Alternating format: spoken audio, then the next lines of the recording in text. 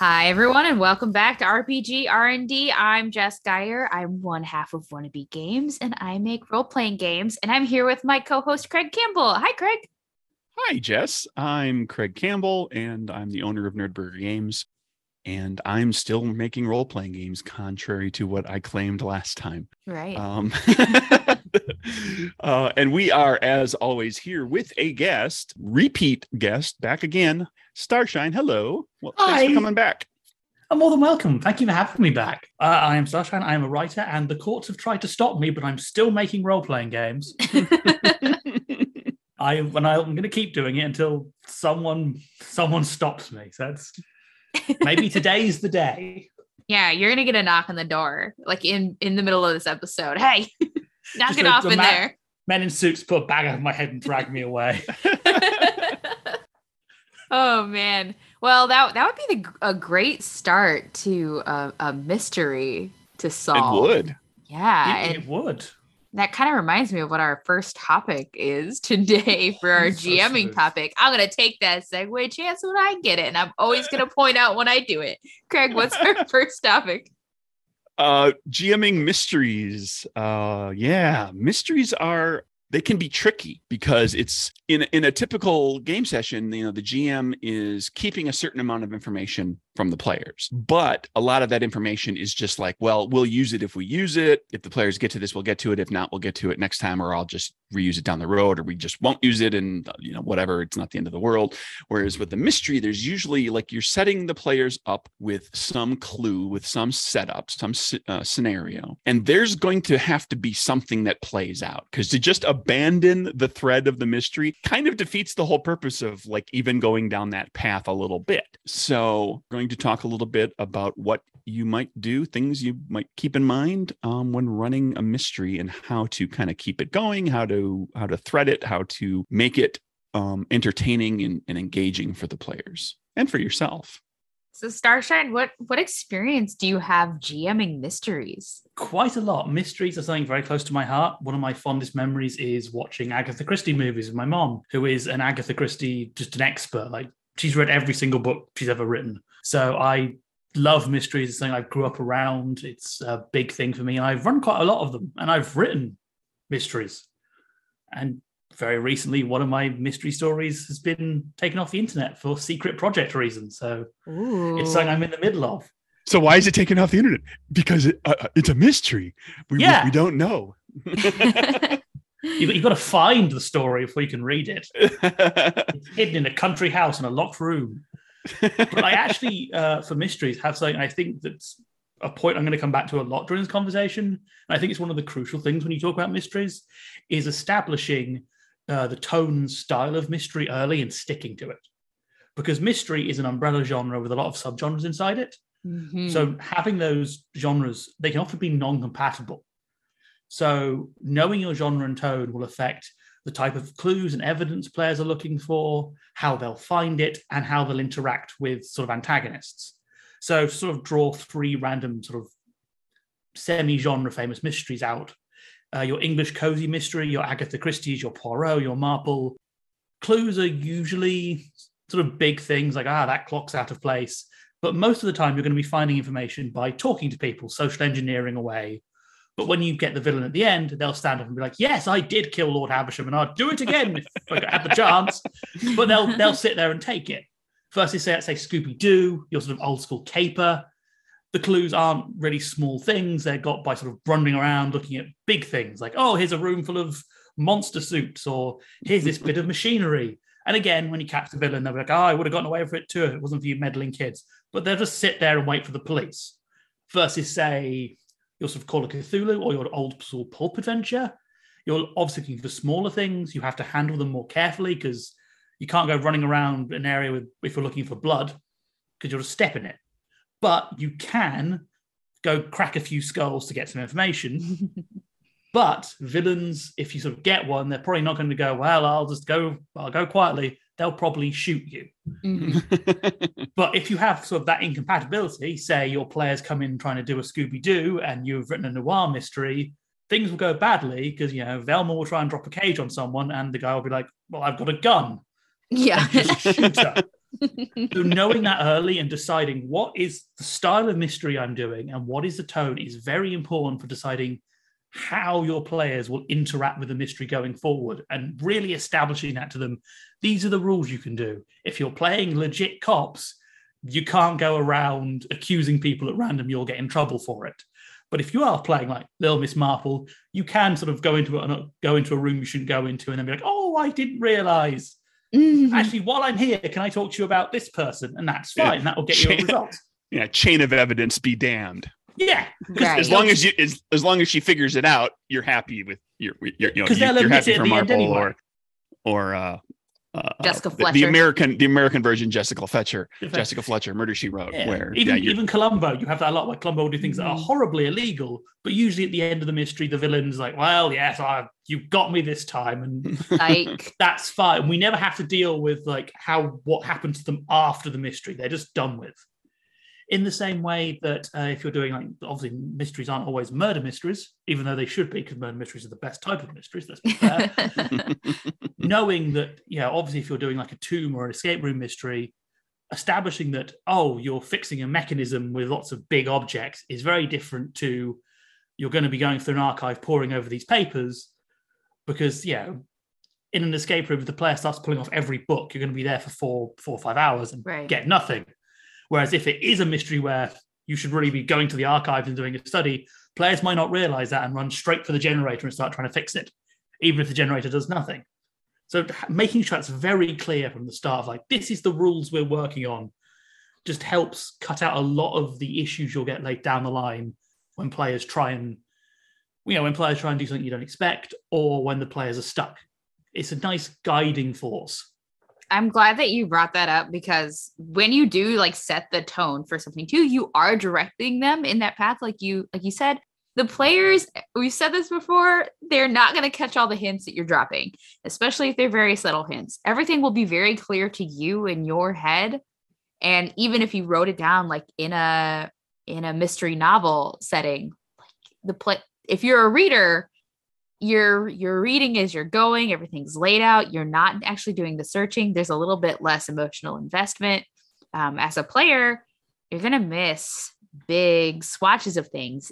And you don't have the perspective of a character who is not you, kind of looking through things and analyzing for you and eliminating those conclusions. Whereas you might be at a table with 5 other people who all have different conflicting things, and they go off on a tangent down some strange rabbit hole. And suddenly they are looking at the generator in the room when you were trying to direct their attention to the blood trail going off toward the kitchen instead.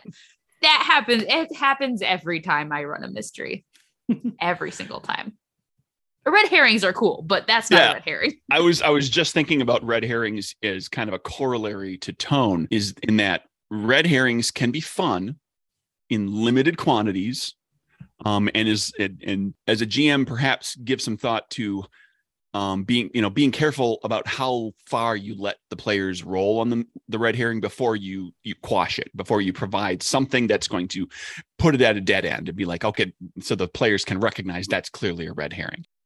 Which I think is mostly, the most helpful thing in that is to not be beholden to your plot. And like, if they come across, because you could easily develop this intricate web of stuff that's going on, and there's some red herrings in there, but there's no clear, like, this is obviously wrong point where, and if the players start investigating something going the wrong direction, they could just keep going and going and going. Mm-hmm. And you might need to smack them over the head with like, okay, this is not getting you where you need to go, unless you can find a way to twist that back. I think a good to a pertinent point with herrings is to always give them some form of greater purpose, even if they don't fit into the main mystery.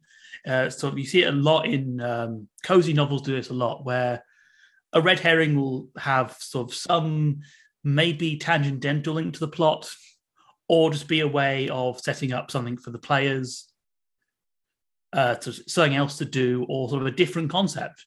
Because then at least if they explore it, they do get something from it. So, For instance, like that piece of dirt near the bookcase turns out to actually not be anything to do with the murder, but it does tell you there's a door there that you can use later to spy on someone. So it does, like, you do get some tangible benefit from investigating it, or while sort of talking about it, someone else might give you something else. Like, oh, this is strange because Lord Havisham never wore shoes in the house. He was always very against it. Right. And you might go to the then go, well, that's very odd because he has his boots still on. Body must have been moved. So give them a reward for exploring the red herring, for exploring that option. And it might not link to the main mystery, but it has some benefit. The worst red herrings are the ones that are just there to clutter up your inventory. Think of it a lot like when you play like an open world RPG video game, and you get all the side quests that are just kill 10 buffalo, and you just get like, here's 5 gold. They just clutter up your inventory. Make sure that each one gives something or opens up at least a fun set piece for them to explore. I think really, if you ever want, it's weird to this, but Clue, the movie Clue, is a really good example of how you handle these red herrings. Because whichever ending you watch of that film, all the red herrings still open something up in some way. They lead to them finding a new route or going to another room and later finding something. It really is a masterpiece of writing that all the endings to Clue make actual sense. And all the other red herrings also make sense in their own way, but still keep pushing the plot forward. And that's what I would always consider. But yeah, I definitely recommend your point of being open, because sometimes players will come up with the most ludicrous things in the world. Always they will. But if they come up with something really good, you can always change what you're doing. Like if the players kit this sort of logical thoroughfare that makes perfect sense, you can tweak things in the background to make that the truth. Players don't have to win every time, because it'd be pointless having a mystery if you can't fail. But there is the option there to be like, this makes way more sense than what I was thinking. So in an between sessions, I'm going to change a few things to make this fit. And also, just I think one of the key things of having sort of running a mystery game, have backups. Things can be duplicated across rooms and across areas, but have several versions of a clue leading to the same place. And then when one's found, just the rest, they didn't see them, it never existed to them. That's it's fine to be like, yeah, it's fine to say like, this, say, footprint is very, very important. So it can appear in the garden, it could appear in the office, it could appear in this hallway. They all tell you the same thing, that a man with boots came through here. But if you find the one in the hall, then cool. The other two, we just never mention them. If they find the one in the garden, if they don't see the one in the hall, it's here in the garden. And it's fine having these moving pieces, which saying Locust, the horror game, does really well with its mysteries. Is every sort of pre-written one gives you more clues than you'll ever possibly need. But basically, every area has a clue that if the players want to look around there, here's something that points to this mystery. And if you don't use them, that's fine. But it's always good to have more than it is to have not enough. Yeah, it really is. And even if you do have it, they have the footprint in one room and also in the other room, reiterating that it's important, or giving the same clue, like, oh, not only did you find the footprints, but you found the boot, whatever it is, leading to the same conclusion. The more you can do that for the players, the better of a time they'll have, because it might seem like, oh my gosh, that's so obvious to you, as again, the entire mystery. That's not fair. It's not a mystery to you. But don't shy away from that for sure. I think another thing too with the red herrings though, I think for sure at the end of a red herring, after you investigate it, you should always either be able to eliminate an entire option, or, be directed to a real clue off the red herring. But providing consequences when they do start exploring red herrings is another way to signal to your players that they're barking up the wrong tree. Yeah, you go rifling through Lady Haversham's drawers, and because you're suspecting her, and well, now she's going to be incredibly angry at you. You're going to be blocked off from the entire wing of the manor, and that's a problem. But it also kind of eliminates some options for you. You can even have Lady Havisham give a clearly watertight alibi at that point to eliminate her as the option, as the potential murderer. Or on the other hand, you could have the real murderer be like, oh yes, that actually is a really good theory, that could totally be used as my cover, and really have the real murderer play up, oh yeah, that's definitely it, that's certainly it, which will develop some suspicion on the part of the players too. There's nothing better than giving somebody giving your players an extremely suspicious person to doubt and disbelieve every word of, because you can kind of lightly nudge them in the right directions with that person themselves. And generally, we're building on that. NPCs are a great tool for mysteries. If you read sort of any mystery novel, most times there'll be like an expert character who is sort of off on the side, whose job it usually is to either be a sounding board for the lead investigators or there to drop information. You even see this in Scooby-Doo. There'll always be like the janitor who will tell them like, oh, this place has been closed for years, or this place doesn't have this.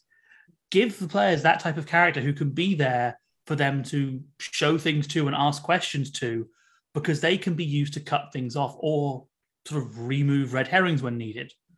Because they also give that context, local context, which I think is very important in mysteries, because you don't know what's weird until you've been there, especially like in so many tombs in like, say, video games. There's always lit torches. Does this mean someone's come here before me? No, it's just the setting. It's a rule of the setting. Deal with it because we don't have a lighting engine. But having like in a TTRPG an NPC who's there to be like, you like, is that normal? And they're like, no, this is the torches here are always burned. It's been a thing for years. Really helps players know this is sort of what you're looking for, or to guide them to this is a place you might not have looked, and make them trustworthy. Yes, and keep them trustworthy, and then betray the players. Well, it's helpful to have the players know that there's in all this mystery and all the questions, there's one thing they can rely on. Yes, as much as possible. So if that trustworthy person feeds them incorrect information at some time, it's not necessarily because they are in cahoots with or are the villain. It's because they were just misinformed, and they can explain away why they were misinformed. So it becomes they're not the be all and end all. They're not going to be able to answer all the questions, but they're generally trustworthy. And I think Jess's comment about rifling through Lady Haversham's belongings, and she cuts off that wing, the manor, is a great example of like, it puts the kibosh on like messing around. Okay, we're not going to investigate her anymore. But now she's cut off the whole wing. Like, what's going on in this wing? Is there something that is worth investigating? And so it gives the players something else to do, where they hit the dead end wall.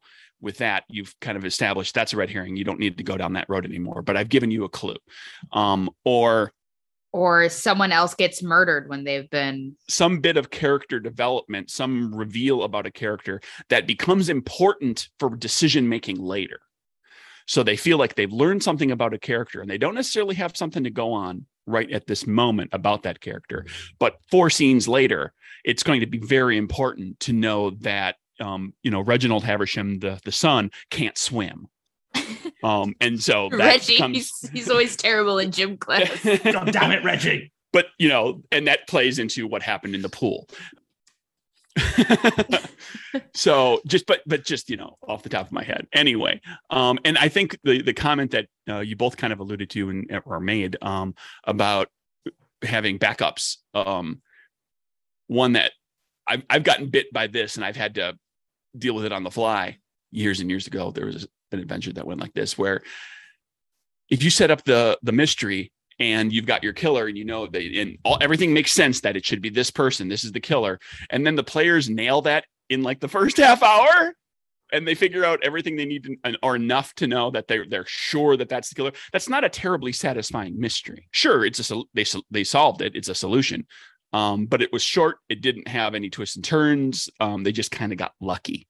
And that doesn't happen in novels and movies about mysteries. The investigator ends up having to go down a few different roads. So if you have even if you think, okay, well, this is who I think is going to be the killer, but have a reasonable explanation in your head for why it might be somebody else, or why there might be a conspirator. Also remember, you can always play with the format, because you can go the Columbo route if something like that happens, where the killer at the start. The question is building your evidence to prove it. There's a lot of very good mystery novels where the getting lucky does happen, where the detective comes in knowing the culprit, but they're there. Well, you could never prove it, can you, Holmes? So then it encourages them to go back and be like, I have to work out the mystery again. Sure, they're going to get the same sort of victory for being correct, but you can sort of encourage them to go back and build the evidence to make sure with some different, the stakes are just different now. It's a case of, well, if they get off on this, we're not going to be able to try them again. So they're going to be home free. So we have to find a way of making sure they're imprisoned. Or you said, bringing up a conspirator or linking it to a different mystery. The old Conan Doyle route of how many times has some random crime been linked to Moriarty in some way. And that's a good reason to establish your tone beforehand, because that way you know if doing that fits the tone in the type of game that you're playing. If you're running a game that's murder hobos and you're expecting the players to just, when they discover who the murderer is, they're going to haul them off and execute them themselves. If they're convinced, they don't need to spend the time proving it. But if you're playing like a highly investigative thing, if the characters are law enforcement or are in the employ of somebody who wants to know for sure and know all the details and know why this happened, and they can't just go and mete out justice on their own, then that definitely becomes an option, but within that particular kind of style of mystery. You can also have like your B plots too, like your side mysteries, your side motivations with all these, hopefully a lot of very colorful characters that you're creating for your mystery. Cause that's really what makes a good mystery tick. You can't have your Sherlock Holmes and your Dr. Watson in your game because your players are representing them instead. So you need to have the suspects and the witnesses and everybody else. The whole else Haversham family. Yes, you need to have them be pretty fleshed and all out. the servants. Exactly. None of whom can swim for some reason. Right. It's just a family made of lead. It's so weird. You wonder why they installed that pool in the backyard. It was asking for trouble. Ooh, well, it was here question. when we bought the place. do think about episodic. The episodic mystery series exist. I mean, it's the format that made CSI into the now horribly boring juggernaut it is. In that you can have each sort of session have a mystery with the solution, but they all build into a bigger mystery. It's common in a lot of mystery anime as well. Sort of famously, Case Closed, Detective Conan, depending what region you're in, did that all the time. Like each episode is its own little mystery, but there's this other sort of arcing mystery that links them all in some way. And then these sort of, here's the people behind the entire thing. So you can do those little mysteries. One thing actually I want to bring up, and I think it's actually very important when we're talking about this, if you're going over a single session, heck, if you're going over a session that's more than an hour, notes. Both for you, yes. Because you're not going to remember what colour shoes Lady Havisham was wearing in 2 weeks' time. I can't remember what I had for breakfast this morning, let alone whatever thing I said 3 weeks ago. Have notes, encourage the players to take notes, and encourage a structure for those notes. I love giving in-universe evidence to things. I think it's really good. And usually if you have that NPC, I will just have them keep notes for the players of what they found, and then sort of an Agatha Christie, it'll be like an actual Scotland Yard detective who'll like hand over his notebook every session, where he's like, oh, here's the clues you found last time, ma'am, and that's it. If you're not going to do that, just encourage the players to keep notes and try and get them to share them, just so then everybody knows they're on the same page. And if you want to be very, very cheeky, make sure you can read those notes. Because it's actually sometimes really useful to be able to see what the players have noted down in case there is a misunderstanding. Well, it could be handy to end if you're going to go over, like you said, to another session, to end the session with a recap right there, like have a discussion, and like everybody can, because we've talked about this before, players will remember certain things as being important and other things as not, even though your thought about what they are is flipped. So they can offer up, well, we discovered this, and this, and this. And they're like, and you're thinking, well, they also discovered this thing, but clearly I didn't drive the point home enough. So I'm going to mention that too, along with two other things, so that I'm, like you're all giving enough information. You've got a nice little list. You can go to prepare for the next session with that list, knowing, okay, this is all the stuff that they're keeping in mind. And the players, for those types of players who like to do this, have that, codified list that they've thought about at the end of the session that they can now text at each other during the week and have their little metagame outside of the game discussion where they're concocting theories and figuring out what their next avenue is, rather than putting them in the position of having to come up with that avenue like right in the moment at the next game. They can come in with a plan. I think it's also very important to make sure with that. So you say that text analysis is very important to make sure that everyone has access to it. Yeah. Because I've played games where there is like one note taker, Like, oh, you're pointing a note taker, but if that note taker doesn't turn up, but all their notes physical, you've got a problem because now no one has any notes. And if that person is actually busy or indisposed, you can't be calling them when they're doing a late shift to go, what was that thing we found last time? What color were Lady Haversham's shoes again? Yeah, you can't. So making sure that everyone has a way of accessing it. That's why another reason I would say if you're GMing, also have a way for you to access it, even if you're not going to use it to sort of profile your players and work out what they're into. Just so if players are gone, there's always a way of making sure the rest don't lose out on those clues. And you end up with a session where everyone's just sat there going, well, I have no idea what the hell happened last week. I can't remember. I said someone with a terrible memory. So it's like being able to just be cool, this is what we did last session. Here's that list we made, and I can just grab it in an instant. Like, this is cool. I know what I'm doing again now. I think for sure, like if you as the GM get the notes at the end of the session, you at least know when the game runs again, you have the notes. The game won't be able to run without you. So if you have them or put them online, I've had great success with like recording a whole session, not to polish it up or put it online or anything, but just for those notes to exist. And then also uploading like some notated notes. I think also should be careful. Some player groups are more savvy than others. Some people really, really like mysteries, have read a lot of mysteries. They're like really into the genre. Having them do the recap of clues is probably better than you doing the recap of clues, because you are keyed in already to what is important. And it's like if you've ever watched a TV show and at the beginning they say, here's what happened previously on, and then they bring up some random detail that had never come up before, and they're going to talk about this episode. Like, you're already getting clues. So but if you have a group of players that aren't so savvy about mysteries, you doing that recap can be another way to nudge them in the right direction, especially if they're struggling. Yeah, it's like when you watch an anime and there's a character who's in the opening sequence continually. It's like, oh, they're totally innocent and normal. It's like, well, yes, you're in the opening. Yes. I will say, if you're dealing with players who aren't very mystery savvy, do make sure that I'm going to come into this with design a lot more, but do make sure you're not sort of relying on mystery tropes then as heavily, or not live them, sort of work them out, because while we all know the butler did it, and the butler always did it, someone who has no idea what mysteries are probably going to be very confused when the butler starts joking about that. Yeah. If you are with sort of a friend group and you do have sort of a longer wind up, obviously this isn't an option like con games or sort of streams, do offer sort of players newer to the genre like a little watch list of things that are similar to what you're doing. Like if I run a mystery, I'll like say last time I ran a sort of English cozy style detective, I sent one player who hadn't really seen many mysteries, like an episode of Pie in the Sky, which is an old British mystery show. Like, this is sort of where we're going for this sort of tone. And then, actually that episode was quite important to the plot, because like, here's the same idea of like, because the episode I sent was, the whole point was like, he accused the wrong person, but then later on, he has to fix it. And that was sort of a similar idea. So giving that grounding, it's like, this is what we're going for, so you can kind of get a feel, is very good if you have the time and the build-up. Obviously, certain games you can't do that because there's enough time, but if you can, always nice.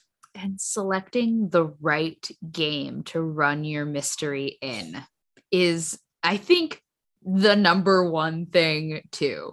So not only does the game kind of set the tone, but also there are some games that are nearly impossible to run a mystery in. It's kind of hard to run a mystery in D&D when you can just talk to the dead person. I was about to say, you could just say 5e. It's not a good system for running mysteries in. I think actually, to come on to that point a little bit more, it's also important to note what mechanics are available in the game you're playing, because they all handle investigation slightly differently. And you need to sort of establish how investigation works in your setting. So D&D, there is the investigation check.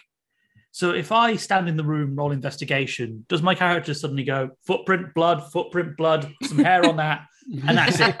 Or does the character have to go up to the hairbrush, roll investigation, and go, oh, there's some hair on this?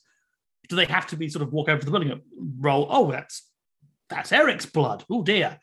Like, where do the skills come, and how much do the players have to do before they can use their mechanics is an important thing to establish early. Mm-hmm.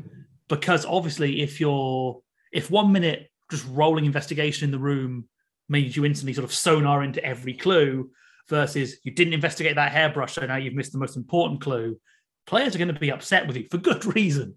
So just know sort of how much they have to do to be able to use those checks and what checks are available to them. As you said, D&D murder mysteries become very easy when you just go speak to dead. Who killed you? Good to know. Yeah. I mean, there are also games that are designed specifically to be a certain genre of murder mystery. Yes. I've written for the Baker Street role-playing game, which is Sherlock Holmes.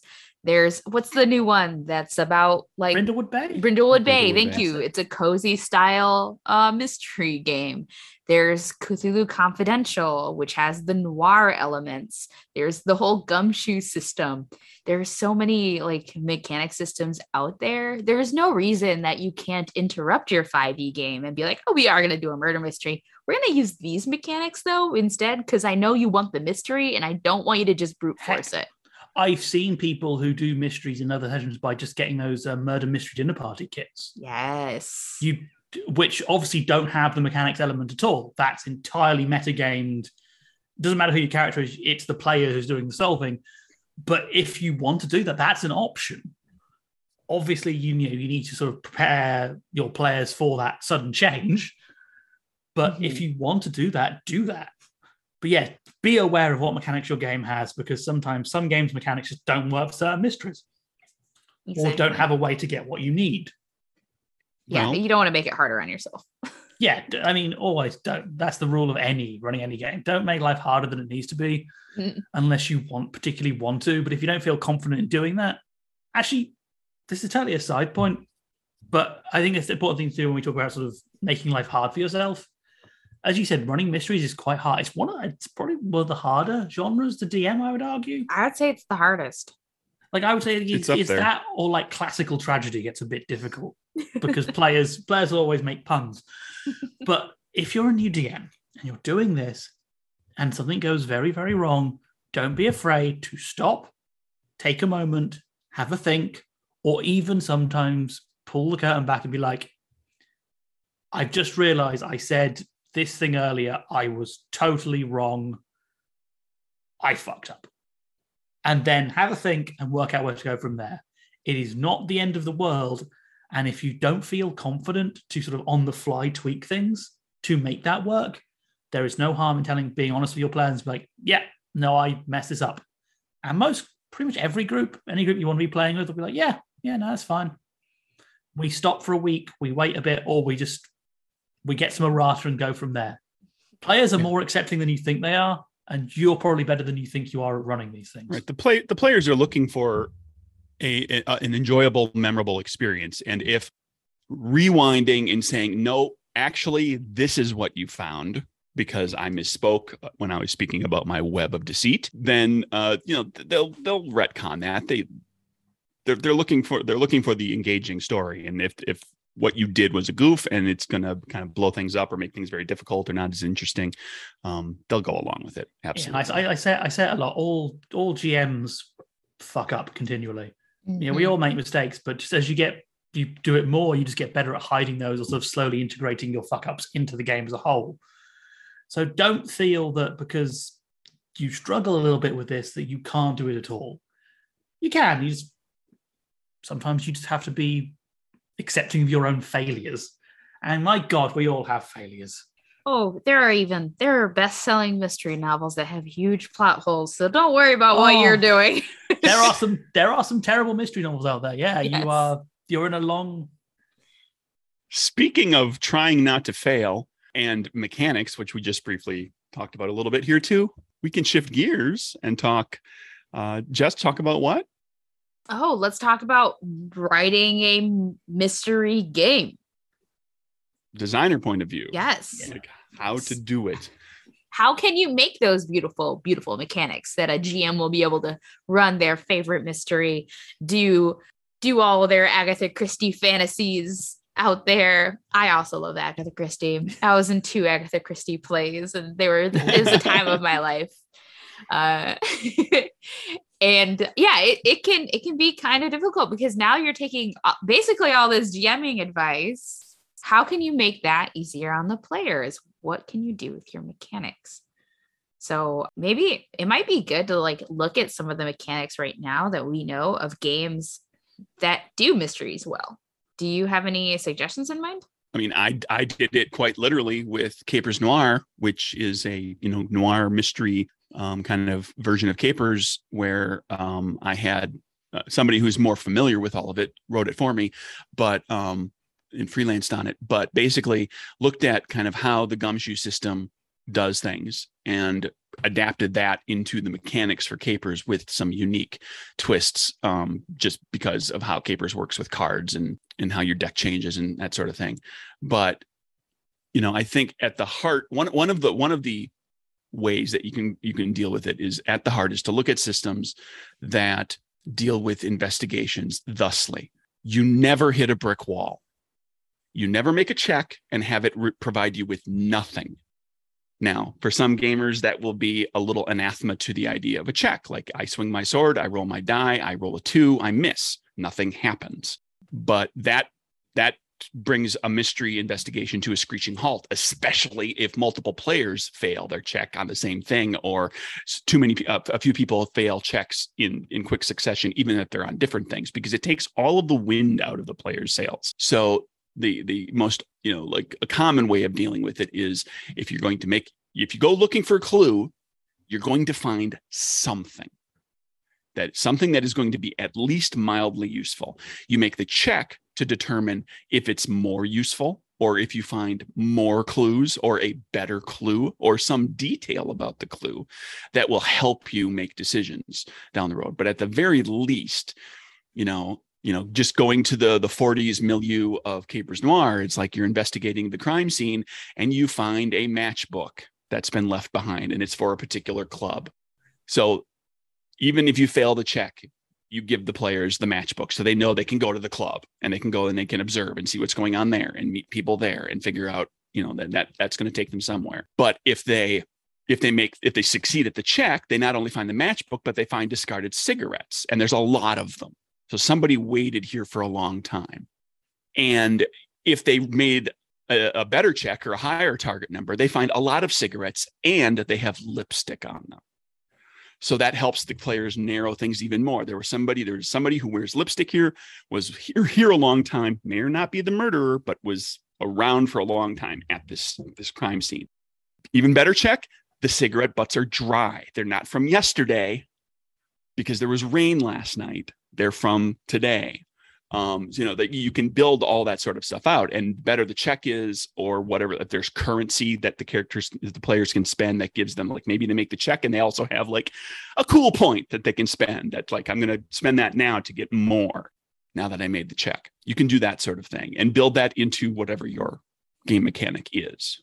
One of the things that Baker Street did that I really like is very similar. So there are different rounds. The first round, people roll to find clues, and you might not find every single clue during that first check. And then you roll some deduction and you try to eliminate every clue. Every clue has 3 leads on it. So let's say you do find the cigarette butts and there are 3 potential leads and one of those leads is correct. So then they go and they do another round of checks, and they get to eliminate a certain amount of leads from all of their clues.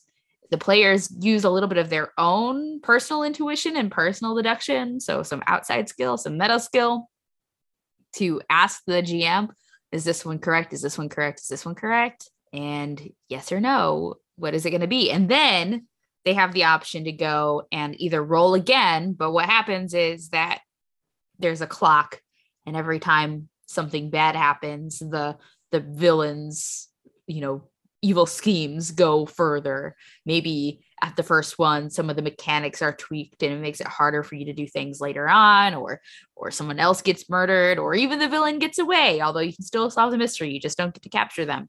But you always have the option to mechanically continue to find things. I think that made the game work really well because no one is Sherlock. That is a wild fantasy to be. It would be great. But with all of the things happening in a role-playing game, no one can be Sherlock and completely deduce something that might be incredibly wacky, like a snake that drinks milk. I think what you just did there was actually another really good example. I think that when you're designing a mystery game, include that in the book. Like, show the GM, the potential GM, how a small adventure or a small series of clues will work in your system, because it's describing something in the abstract, especially a mystery, can get a bit complicated.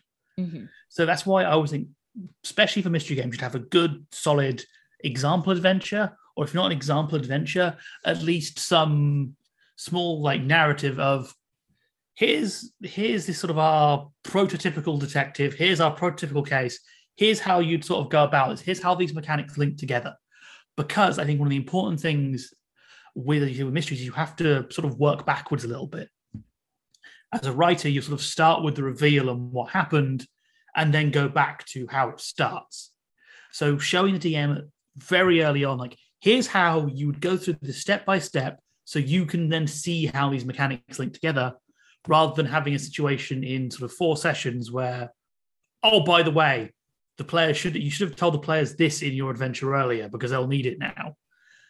Give that example. I really love, I'm sorry, Barstable Locust, because I've been working on it again, but how it does its example mystery. It gives you a really solid example mystery about a boat, but where it shows you sort of everything you can do with the system in one nice package. It's not too big, it's not too small, but it totally shows, if you want to build a mystery in this system, here's how you'll go about doing it. Here's just a very simple idea, and sort of leads you to how will the players work this out? Well, they'll go from here to here. They'll realize the crack in the boat is symbolic, and then go fix the crack in the boat, and hopefully not die horribly, because it's a horror game. They'll die horribly. I think for sure having at least, I mean, if not some robust examples, but having several example mysteries for your mystery game is incredibly helpful to anybody who wants to run the game, because they don't want to spend all of this time creating a mystery and they don't know they're going to like the mechanics. They don't know if they're going to do it correctly. A lot of people, like when I am buying modules, even for 5e, the time that I do that is when I'm trying to find a mystery, because it's so hard to think of it. I would much rather buy a game that at least gets me the start, or like I have an introductory one.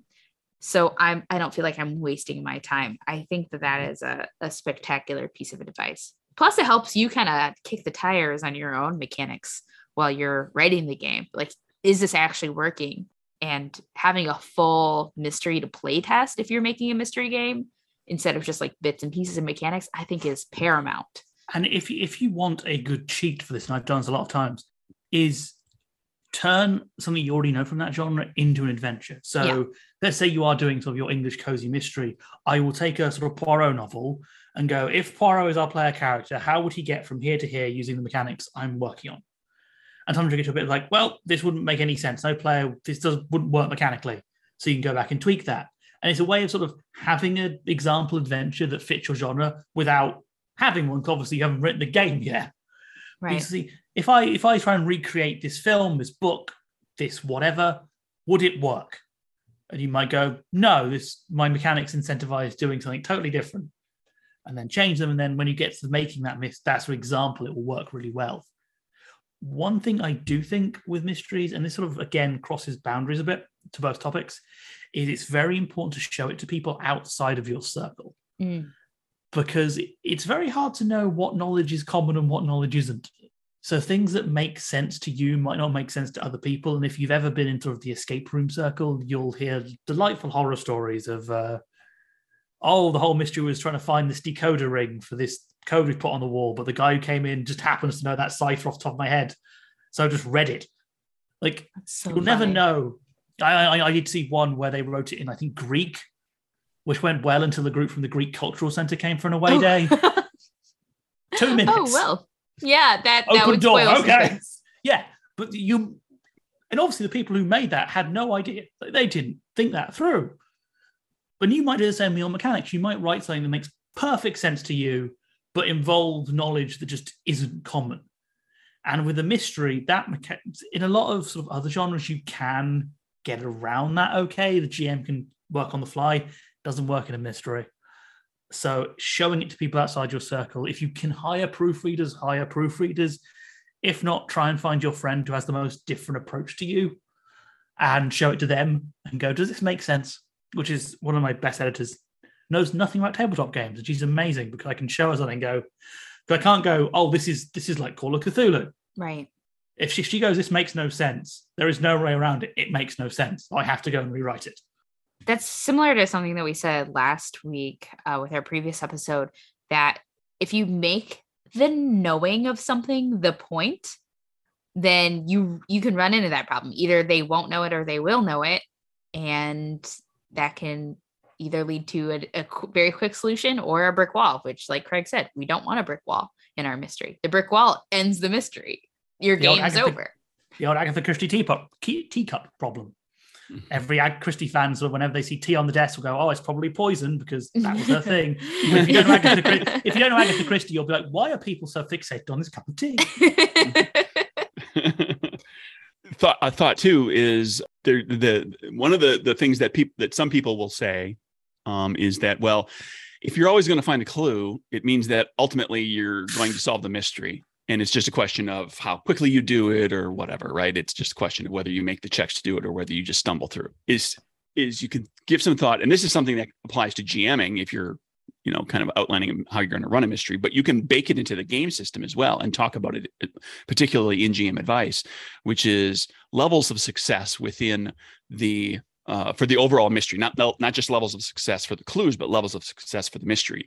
If you're tracking a repeat killer, a serial killer, do you succeed enough that you catch the killer before they get to their next victim, or do you fail a handful of times, which causes everything to be drawn out? And the complication that goes with that failure is that they kill another person. Or do you succeed and discover that that's the killer, but they got away? Or do you succeed and discover that that's the killer and you actually catch them, or the authorities catch them, or whatever?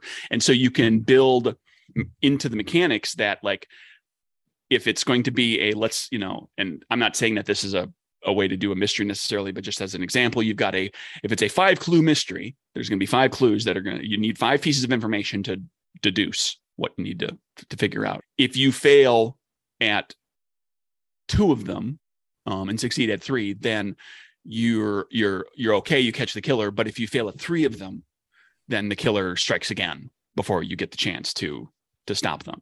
And you can do that just by having, the great thing about investigation is in some cases anyway, not always, it depends on the scene that you're in, but sometimes an investigation, especially if it's like a research kind of oriented investigation, you decide how long it takes. Like you can say, well, you failed your check, so you discover this thing, but it takes you 4 hours of searching. And in those 4 hours, that murderer is out there doing stuff, and you're not catching up to them at this point. So you can build that kind of into everything too. Yeah, having some mechanics for consequences of either like taking the time to do something or pursuing a red herring. It, again, takes the onus off of the GM to design these things because they're built in right there with the mechanics. So you can say to the GM, okay, when they do pursue a red herring, here are let's take some Powered by the Apocalypse terms. Here are some hard moves you can make against them, or here's a soft move you can make, and giving them the go ahead, here's the thing you can do. Go murder somebody else. Go ahead. Go poison their tea, whatever it is. I mean, you got to have a hobby. Yeah. I think it's also important. 2 things I've touched on there that I kind of want to build on is that, one, GM notes are so good in mystery games to sort of both. I would always put them in as sort of a friendly thing of like, here's what this is aimed for. Here's why this is a thing and why you should keep it in mind. And don't be afraid sometimes to have a note that is just pay attention to this because this is going to save your butt several times. Or a note that's like, if all goes wrong, here's the glass you're going to break. And it is this hard move.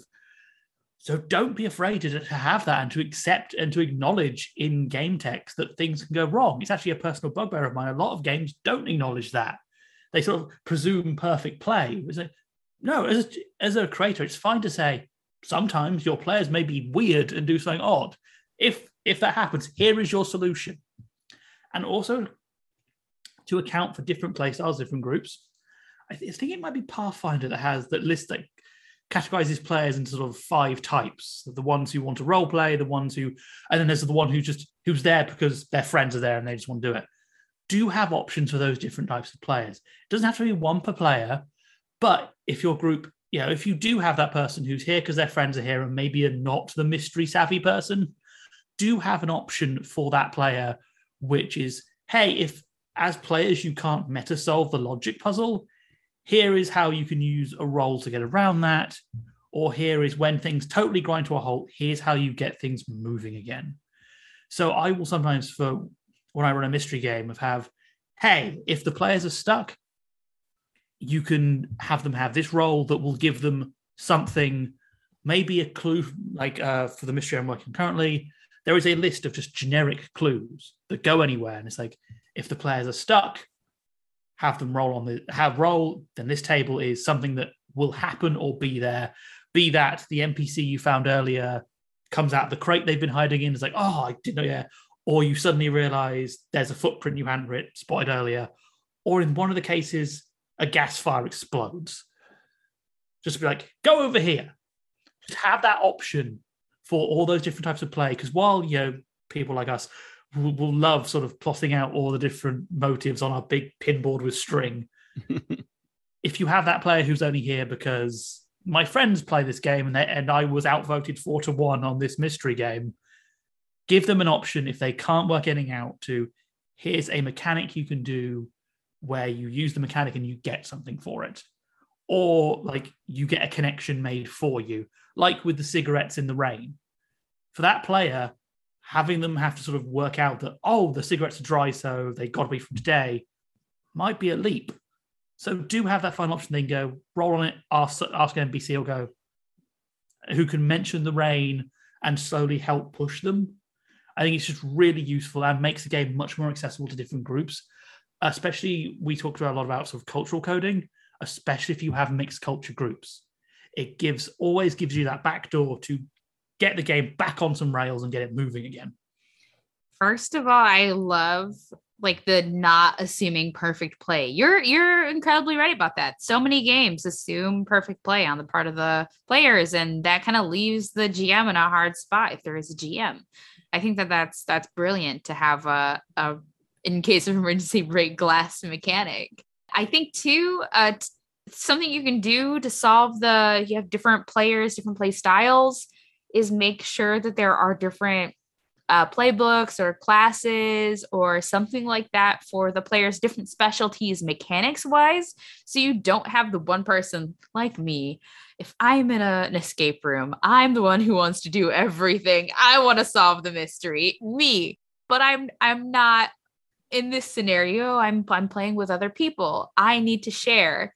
So what can you do for a player like me? Well, you can give me a specialty. That way I can still feel very special when I break that out, and then someone else with the specialty, maybe they're the talker, and they can do something like, oh, when you have a very long conversation with a witness or with the suspect, you can, during that conversation, you can learn about something that they're lying about or discover another clue while you're talking to them. Like give specialties that work for those different play styles. Maybe you have the person who really hates the mystery games is really more like the beat 'em up person. Well, there's often a bruiser style character. That's your Inspector Japp kind of from Scotland Yard. I will say the thing you mentioned about everyone having a specialty is also part of escape room design. It's called Four Corners design.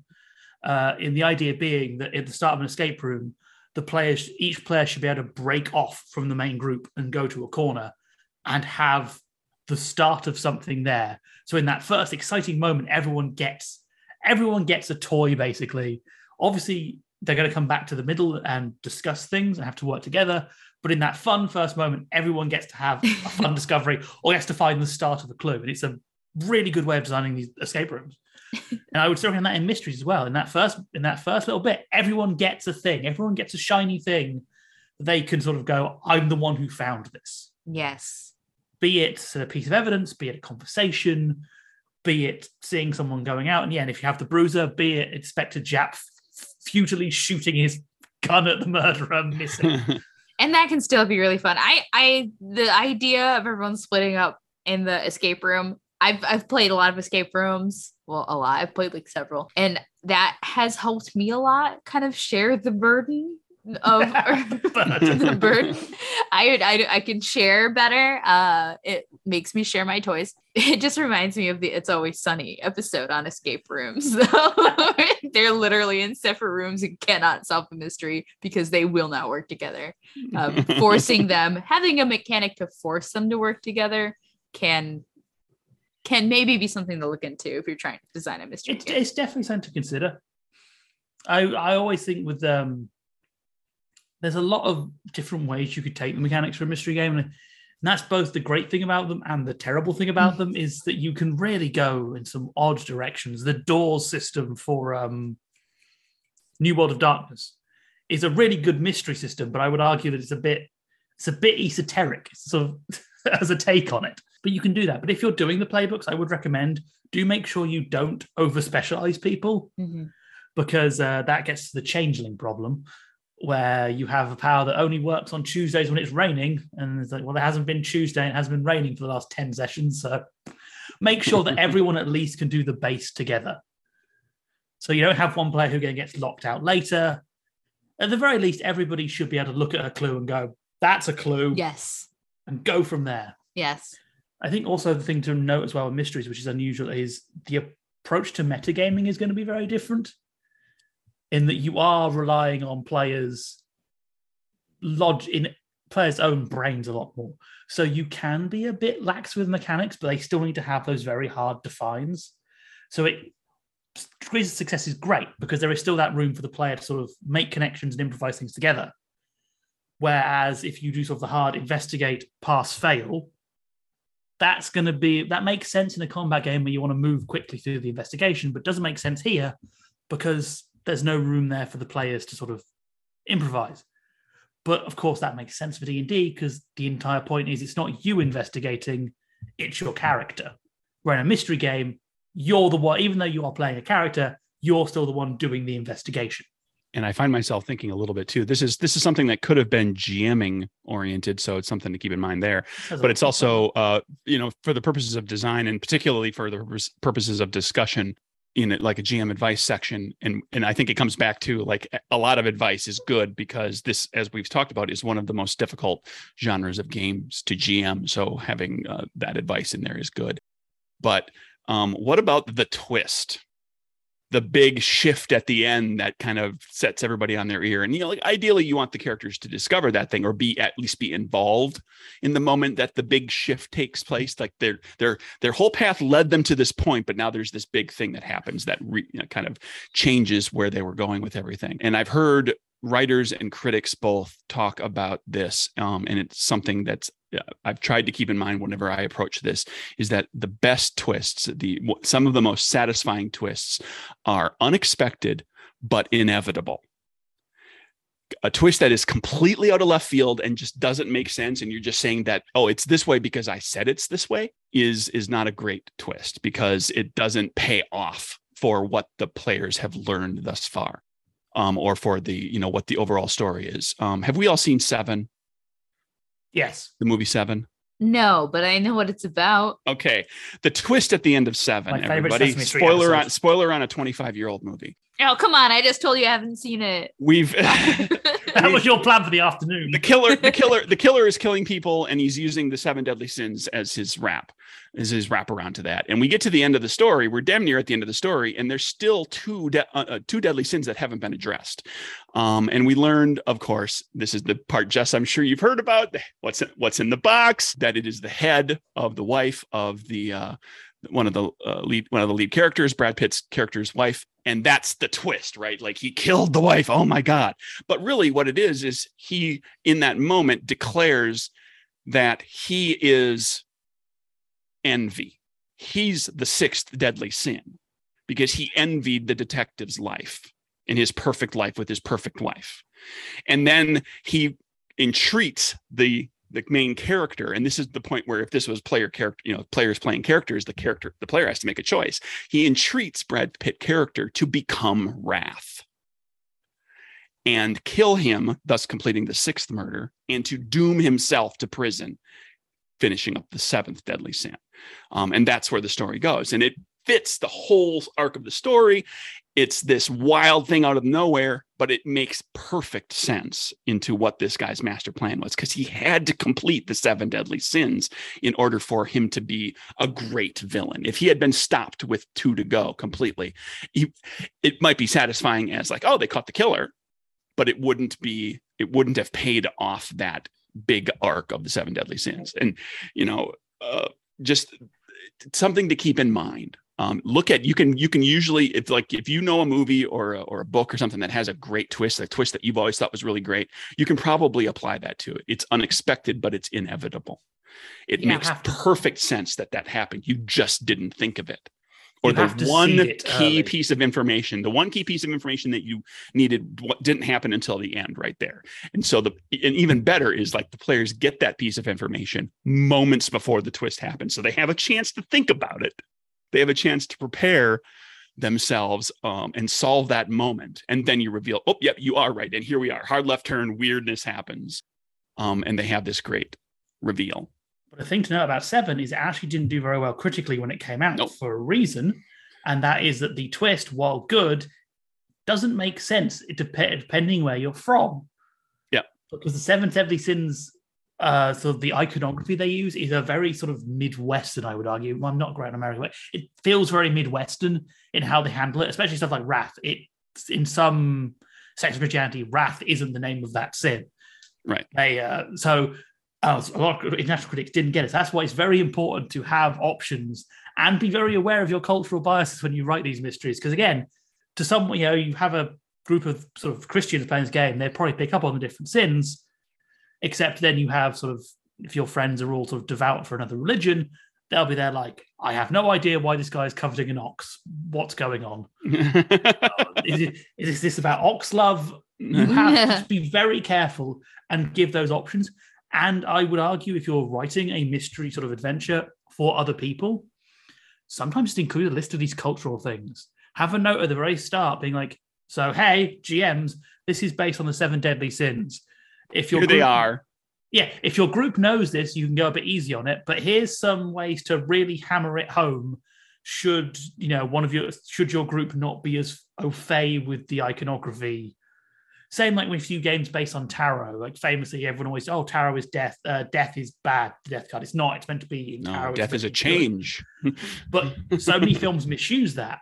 Now, depending on what group you have, they may look at that differently and get the totally wrong idea about it. So having a note to be like, if your group isn't au fait with this, then have the person go, oh no, it actually means great change, and just lead it off to them.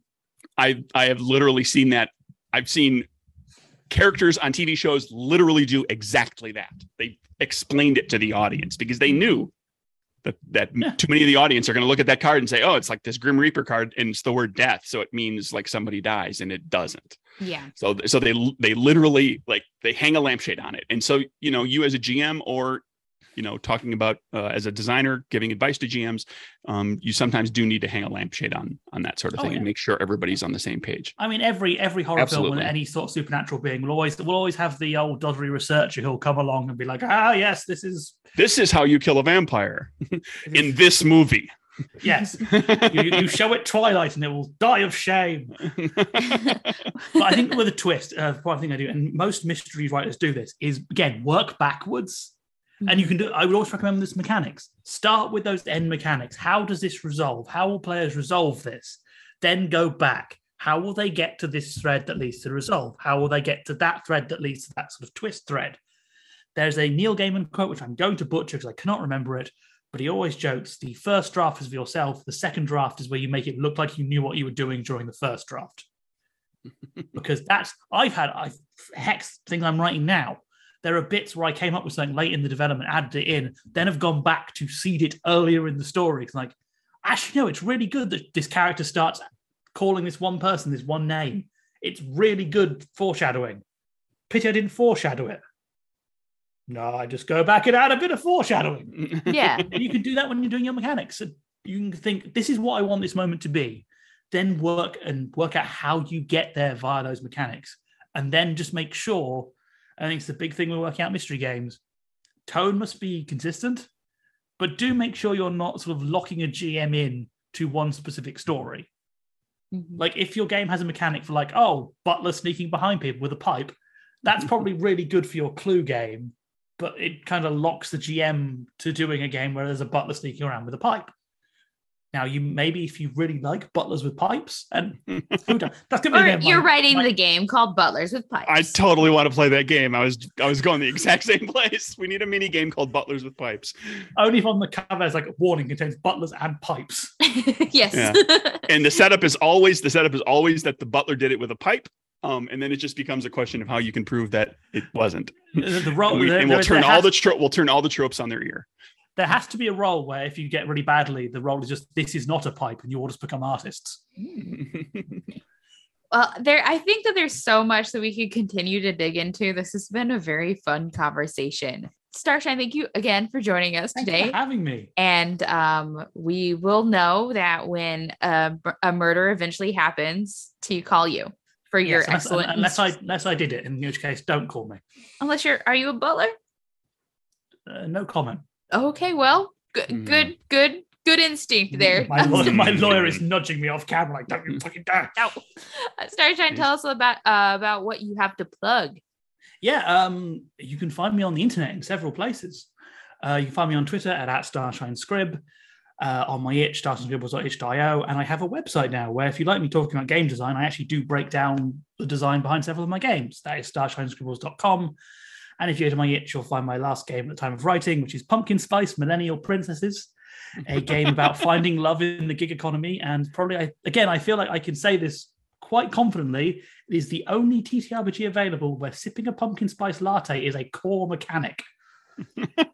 'Tis the season. 'Tis the season indeed. You can find me on Twitter at Joska, or you can find my games at wannabegames.com, on DriveThru, or on DriveThru RPG, or on itch.io under the same name, Wannabe Games. And you know where all my crap is. The important point is that next Tuesday after you hear this, September 27th, is the launch of Code Warriors on Kickstarter.